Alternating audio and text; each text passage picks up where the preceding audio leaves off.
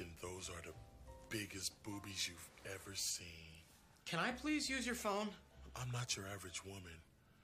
I like sex, and I'm not afraid to admit.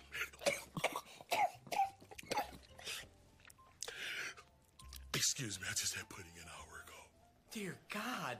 You ever parked your bicycle in an airplane hangar? I'm sorry? You ever thrown a toothpick into a volcano? What?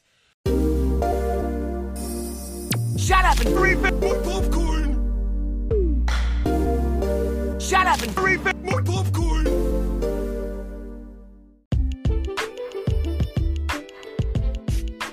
Waka waka guys, welcome back to another episode of Shut Up and Refill My Popcorn. This episode is getting into 2005's Deuce Bigalow, European Gigolo.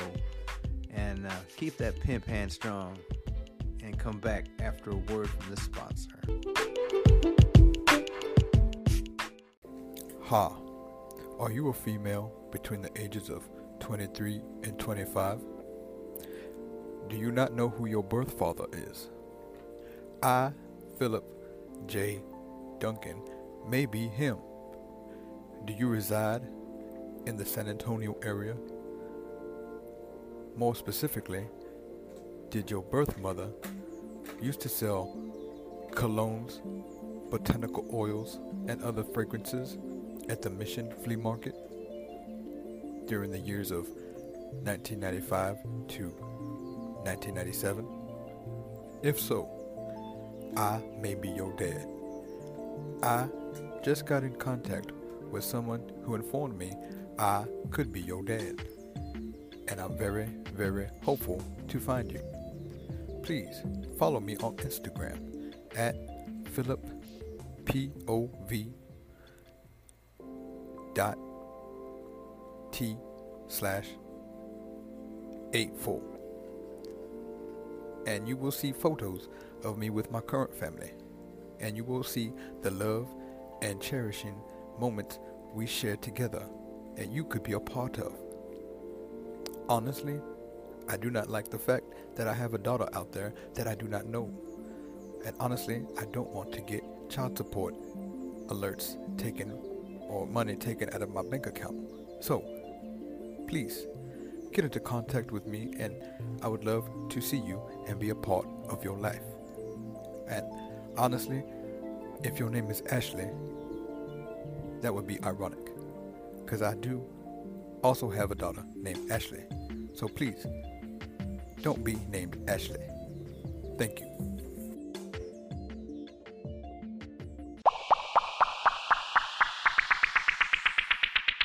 Welcome back, guys. Like I said in the intro, we're going to get into 2005's Deuce Bigalow, European Gigolo. Obviously, it's the only sequel to the 1999 hit Deuce Bigalow, Male Gigolo.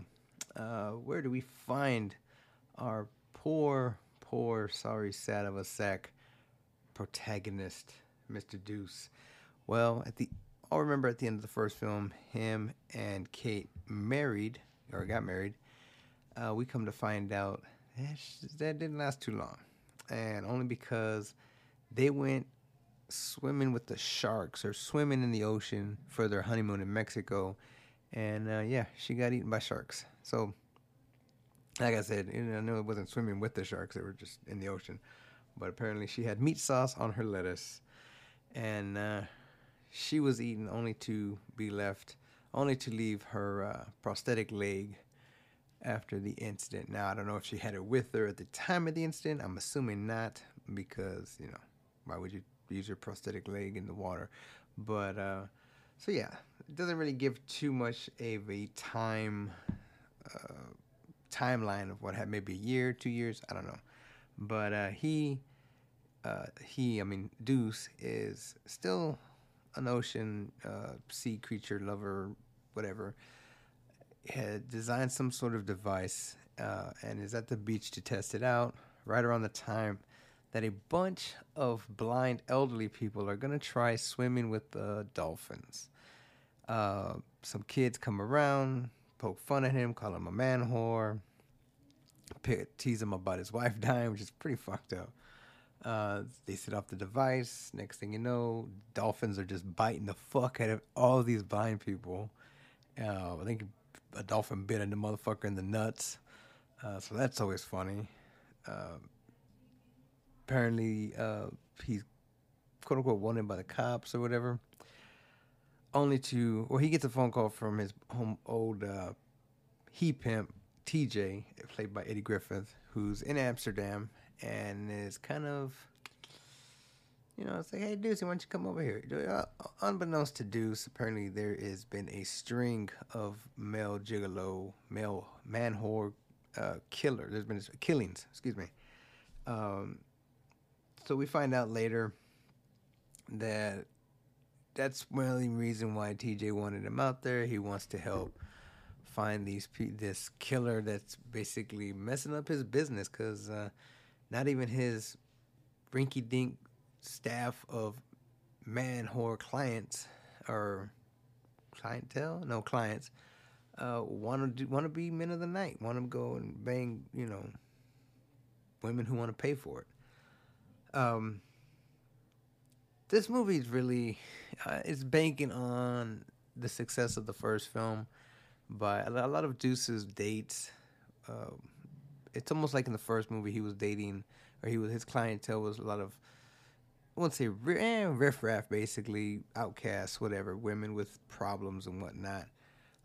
This one has the same track record. We got a chick who has a dick for a nose, a chick with big ears, a huge bitch with a baby fetish, and it was another one. Oh, there was a chick with a hole in her throat who just got fired, I remember.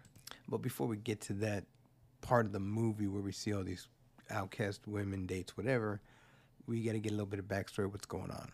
So, like I said, there's a string of man whore killings, one of which, I think it was in the beginning of the film where somebody pushed a man whore onto the train tracks to get hit by a train. I think one of them was killed in the middle of the night with some big dick dude named Heinz Hammer or some shit like that.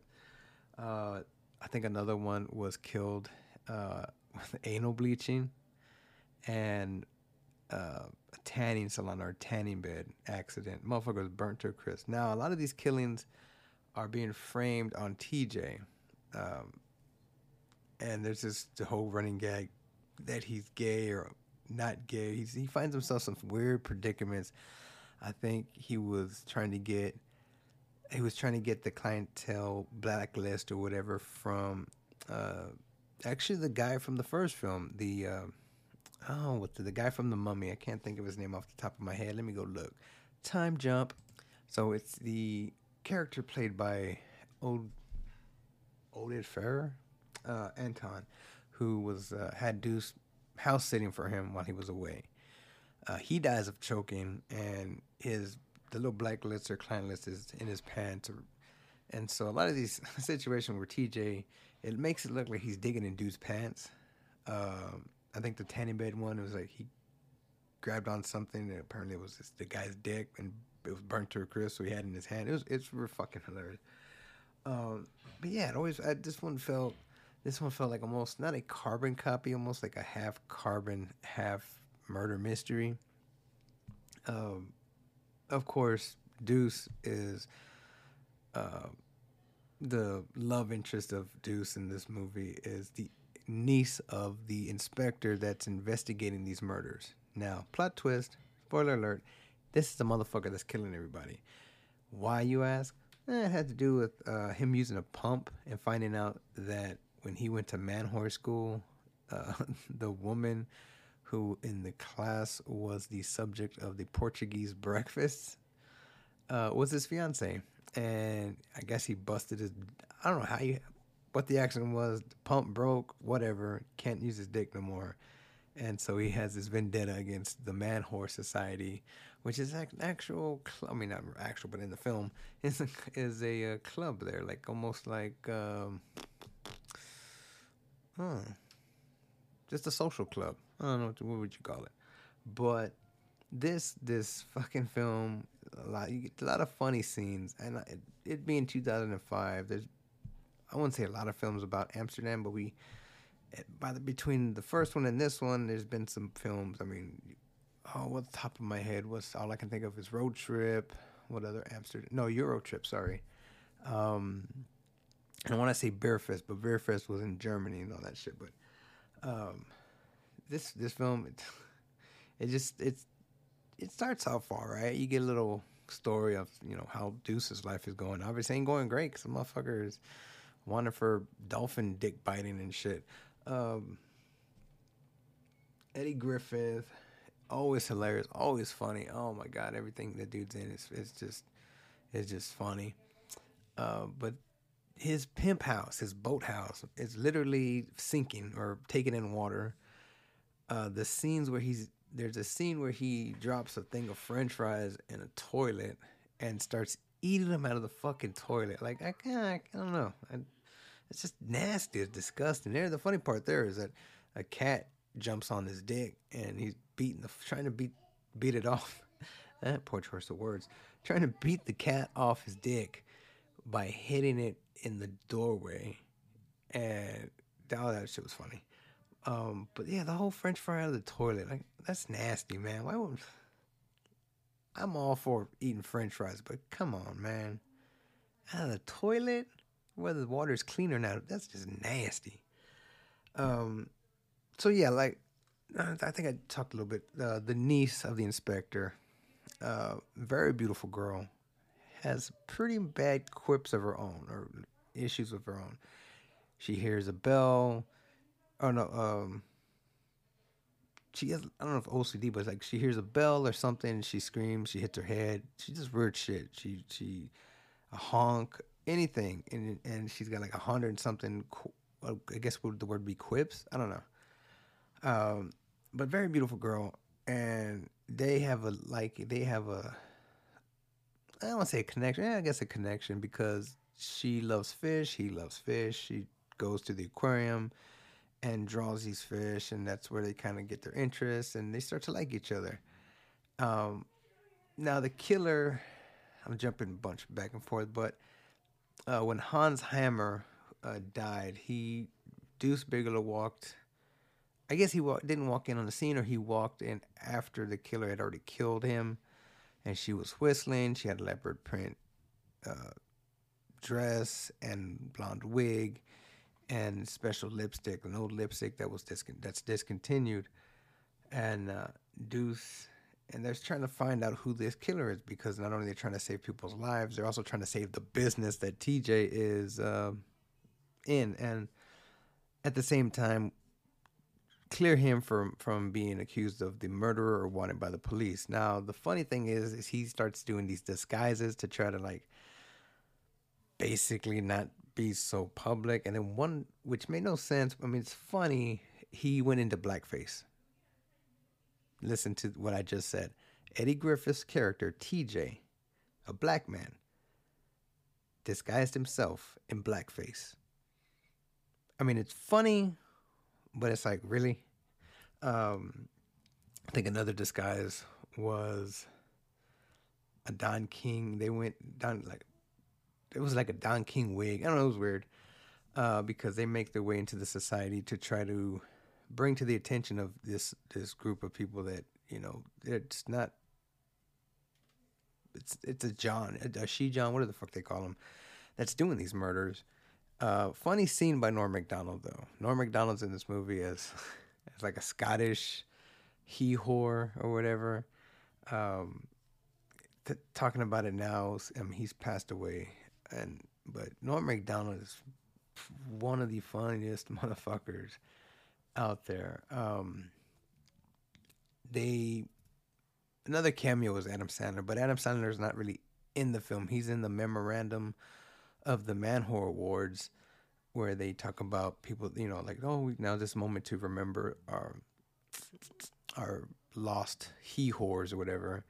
And I forget what the name was, but it's a video of him with making a circle with one finger and finger through the hole, that hand gesture, and he's just like doing that and making a face. It's the fucking stupidest shit. It's funny as fuck.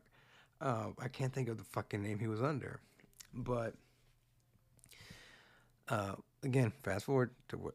So while he's investigating, he's going through all the clientele. Maybe that it's a certain John, this she John, or whatever. So he's dating all these women.